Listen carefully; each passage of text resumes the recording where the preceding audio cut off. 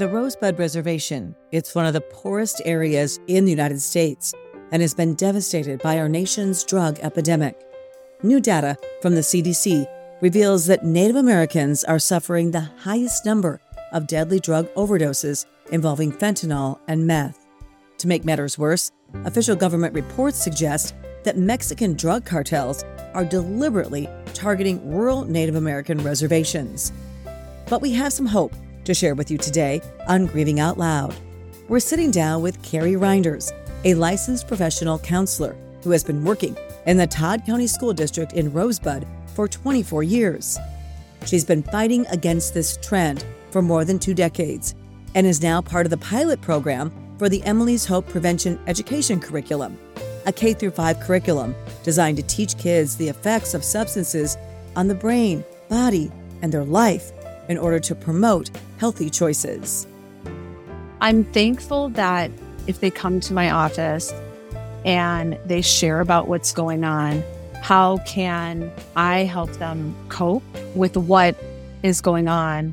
Even though a situation is bad, what can we do to kind of help you in that moment to be better, to help you get through missing a parent, maybe because they are in jail, missing a parent because maybe they're at treatment right now, missing a parent because they're living with another family member because the parent is using and can't take care of them.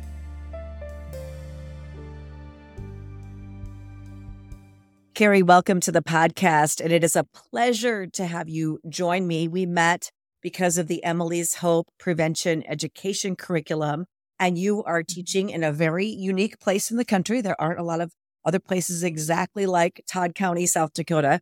And I just admire your dedication, and I appreciate you taking on this curriculum to pass it along to your students as well. Thank you. So you have been teaching at Rosebud, the Rosebud Sioux Reservation in South Dakota in Todd County, which is one of the poorest counties in the nation, consistently has been. And you've been there a long time. Can you tell me a little bit about your background, how you ended up on a reservation in South Dakota? Well, I'm originally from Cudahy, Wisconsin, which is a suburb of Milwaukee. And I went to college and grad school in Winona, Minnesota. And when I was getting my master's in school counseling, I needed to do an internship. And so at the career placement office, it said Rosebud Elementary. So I sent in an application and came out for an interview and was able to do my internship here. And 24 years later, I'm still here. 24 years is a long time to be anywhere, but it's especially a long time to be someplace where it's remote. There are also some cultural differences. I should mention that you are white and you are teaching on a Native American reservation. So tell me about some of those challenges. You know, there really hasn't been a lot in terms of culture. I love my job. I love living here. And I'm just very thankful that I've been here this long. What do you love about it? So the big thing that I love is I work with elementary kids. And my school at Rosebud Elementary is K-5. I have gone to a couple of our outerlying schools that are K-8 during my years here. But mostly I've always been at Rosebud Elementary. And I love that I get to go in the classrooms and teach what is called like developmental guidance lessons, developmental classroom lessons to the students. And that really helps me connect with our students here at school. How many students are in your school there at Rosebud Elementary? So we have on average around 300. Sometimes it can be a little more or a little less. What are the challenges of living in a remote area like that? Well, for me, coming from a big city, you know, the closest Walmart being a couple hours away and things like that, I would say resources, shopping, different things that are needed. But thankfully, we're able to order online and things like that. So, but I would say resources is the big thing. What did you have to learn about Native American culture? Are there mistakes you made early on? I know you've been there for a couple of decades now, but what did you have to learn?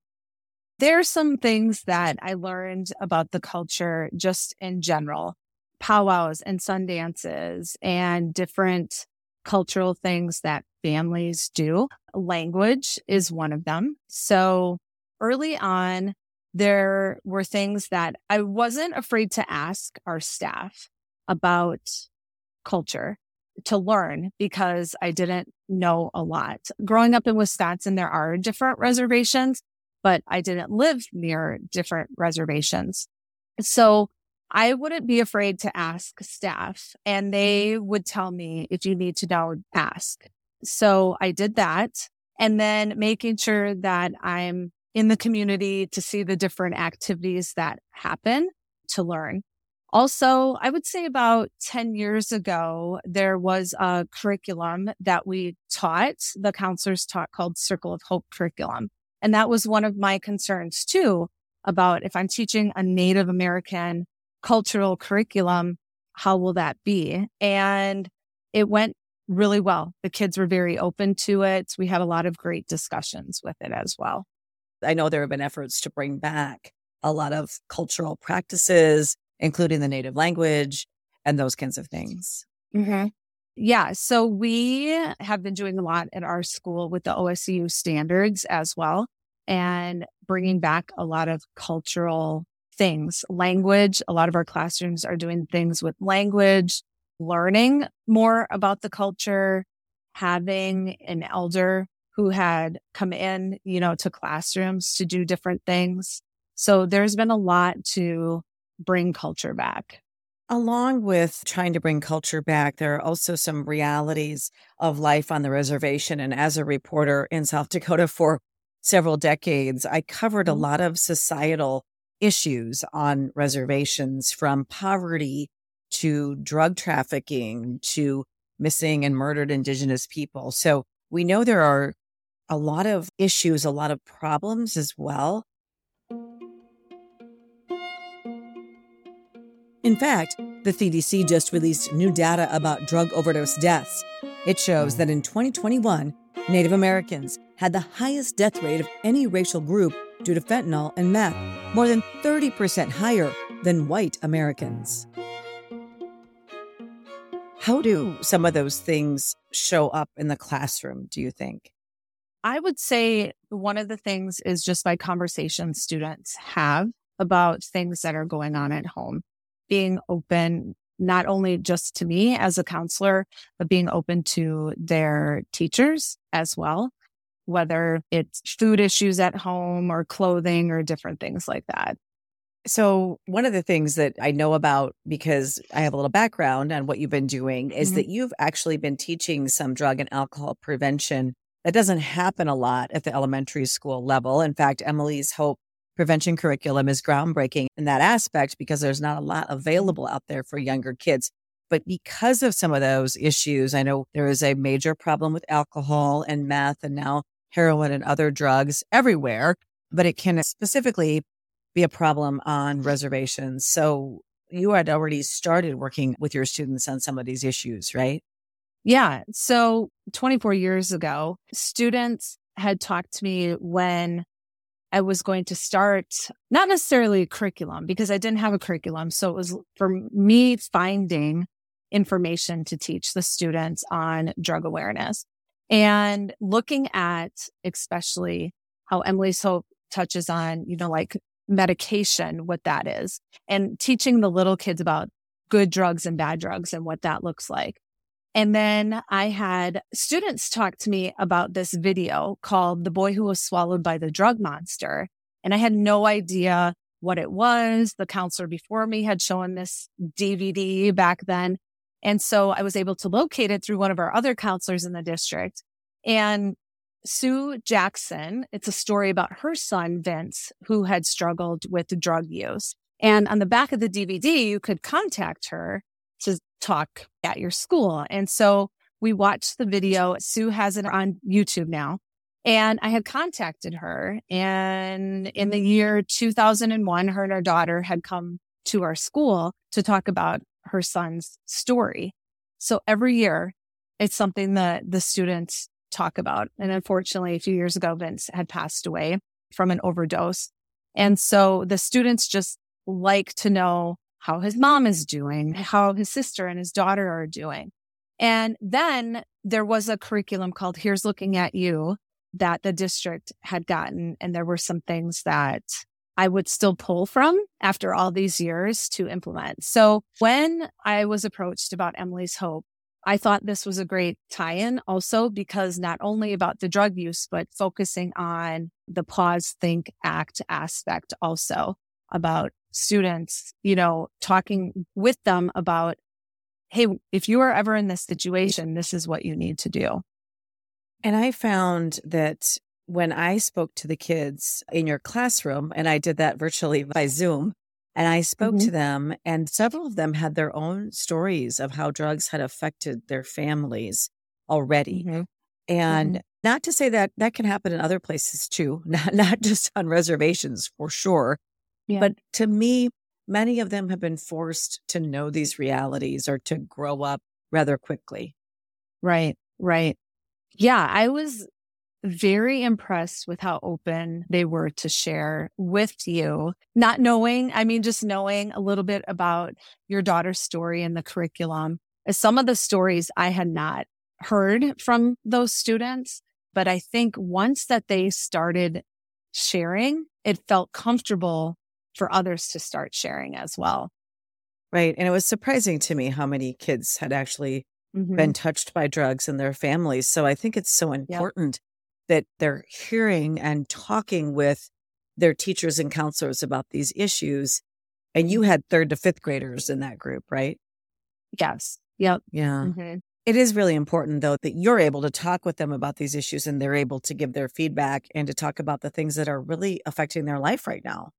Oh, yeah, definitely. They do like to share their stories. And I think when they do, especially that day, it kind of felt like they had the same thing going on, even though no one knew about it before.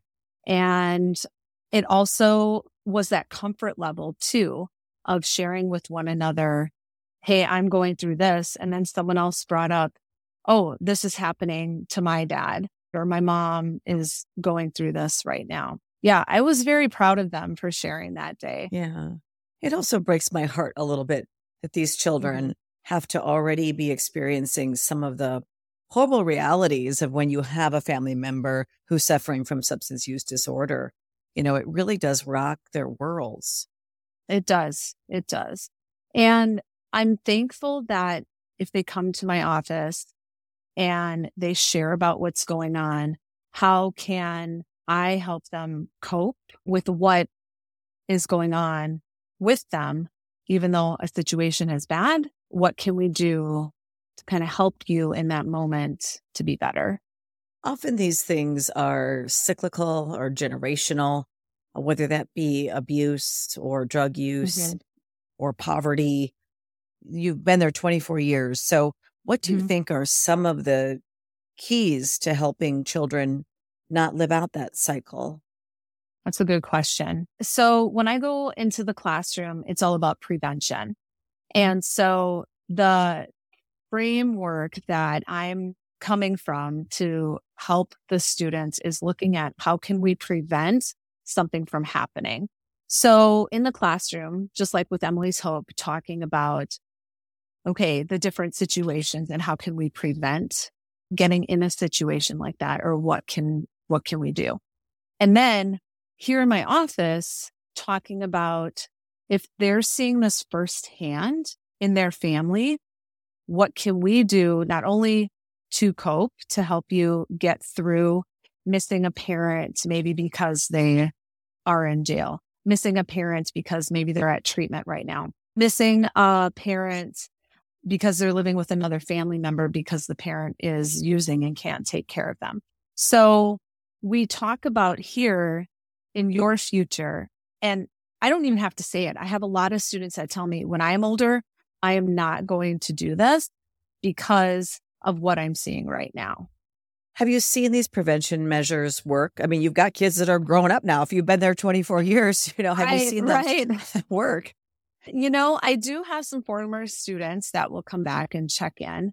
I don't know 100% because, some of them don't come back. But there are students that now they work at school with me. So you can see how their lives are. They talk about lessons that we used to do, because if they are a pair in a classroom and I'm teaching the same lesson but doing a little bit of a twist, oh yeah, I remember when we did this.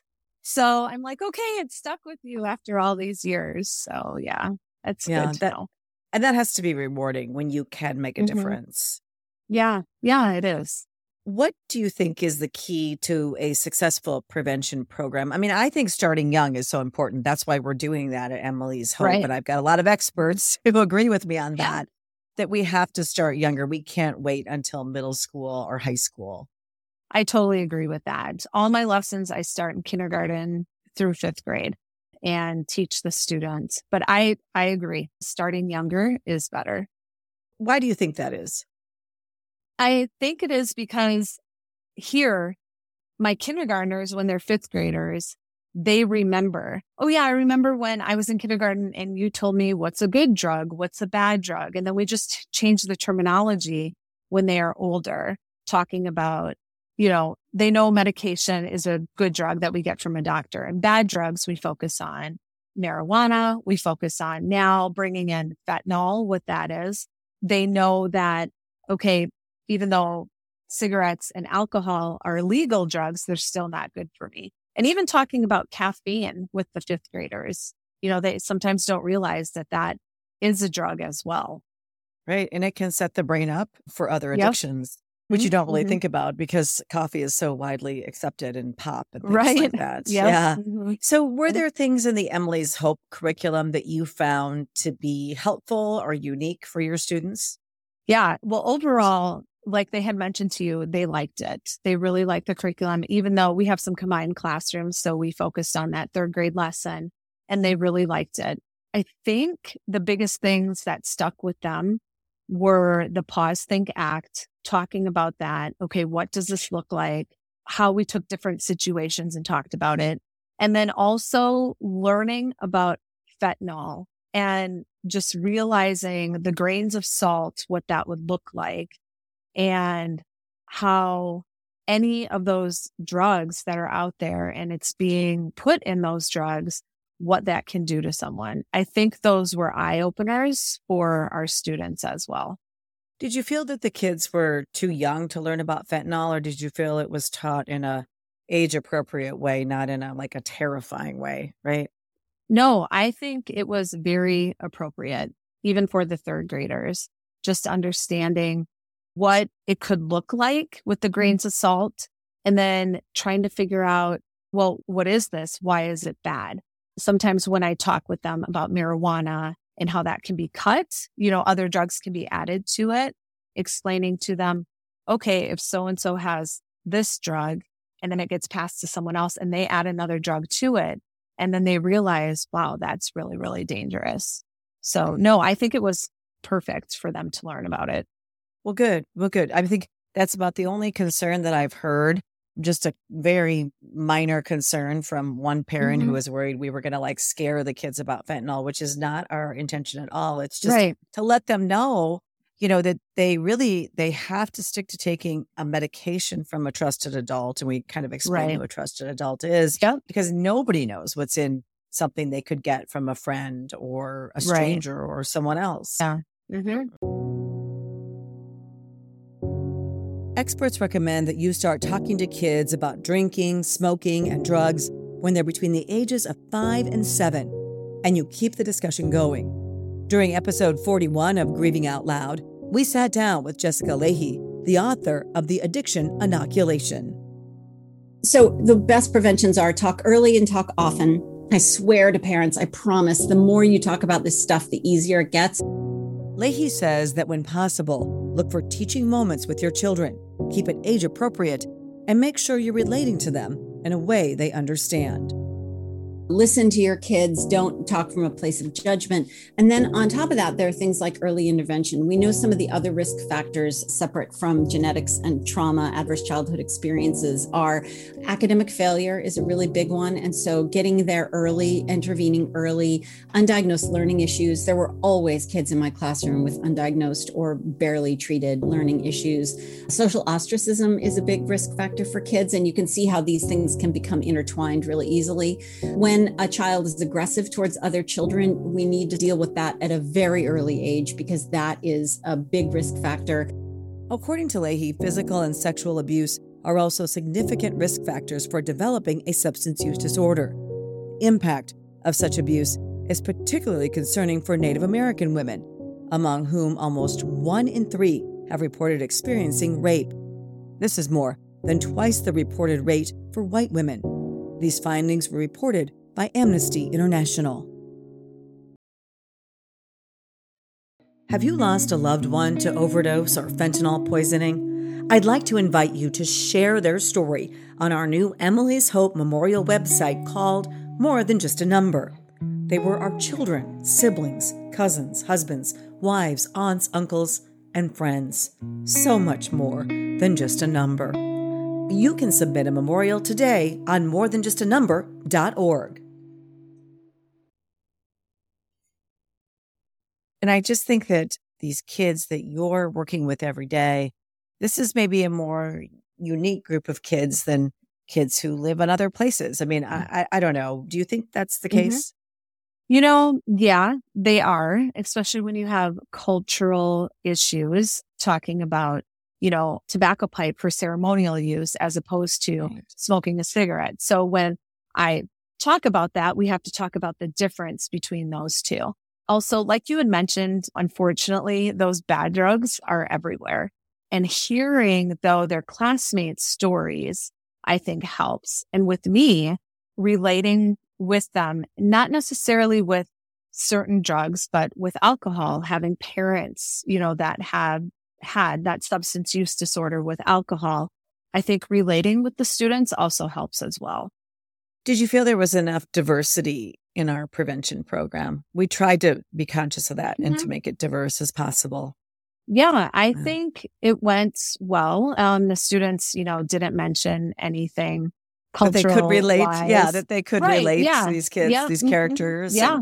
Mm-hmm. Well, good. Yeah. Good. That's so good to hear. And I really hope that it will make a difference in their lives. It's hard to know, right? So we're going to be measuring, and we're so excited to offer you the curriculum K-5 next year. Awesome. So you have lessons for every grade rather than you were just piloting the third grade. But, we'll be studying long term as much as we can to see the results of this prevention curriculum.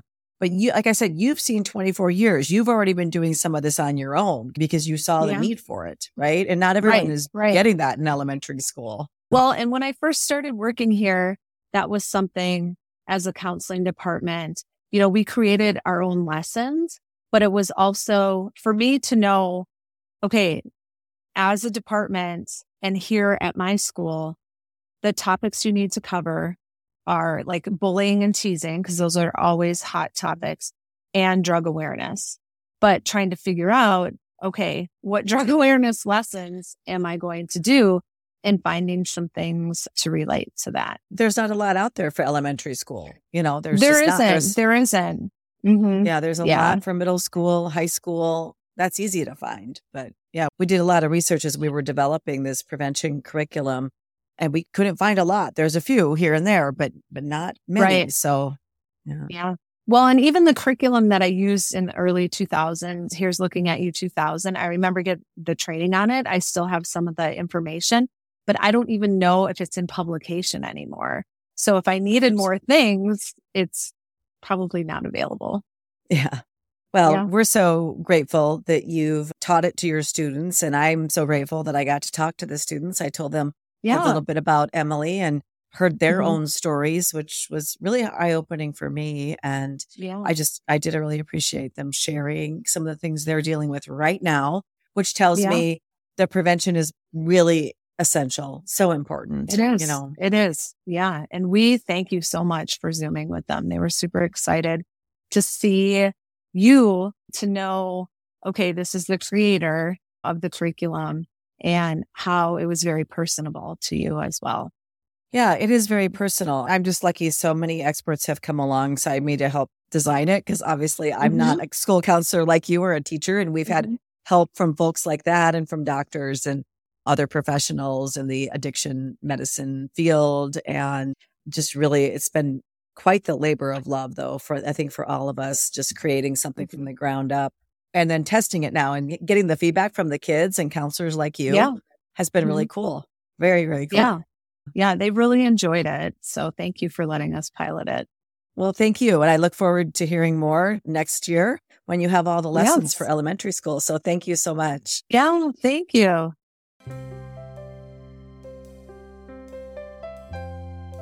Thank you so much for tuning into this episode of Grieving Out Loud.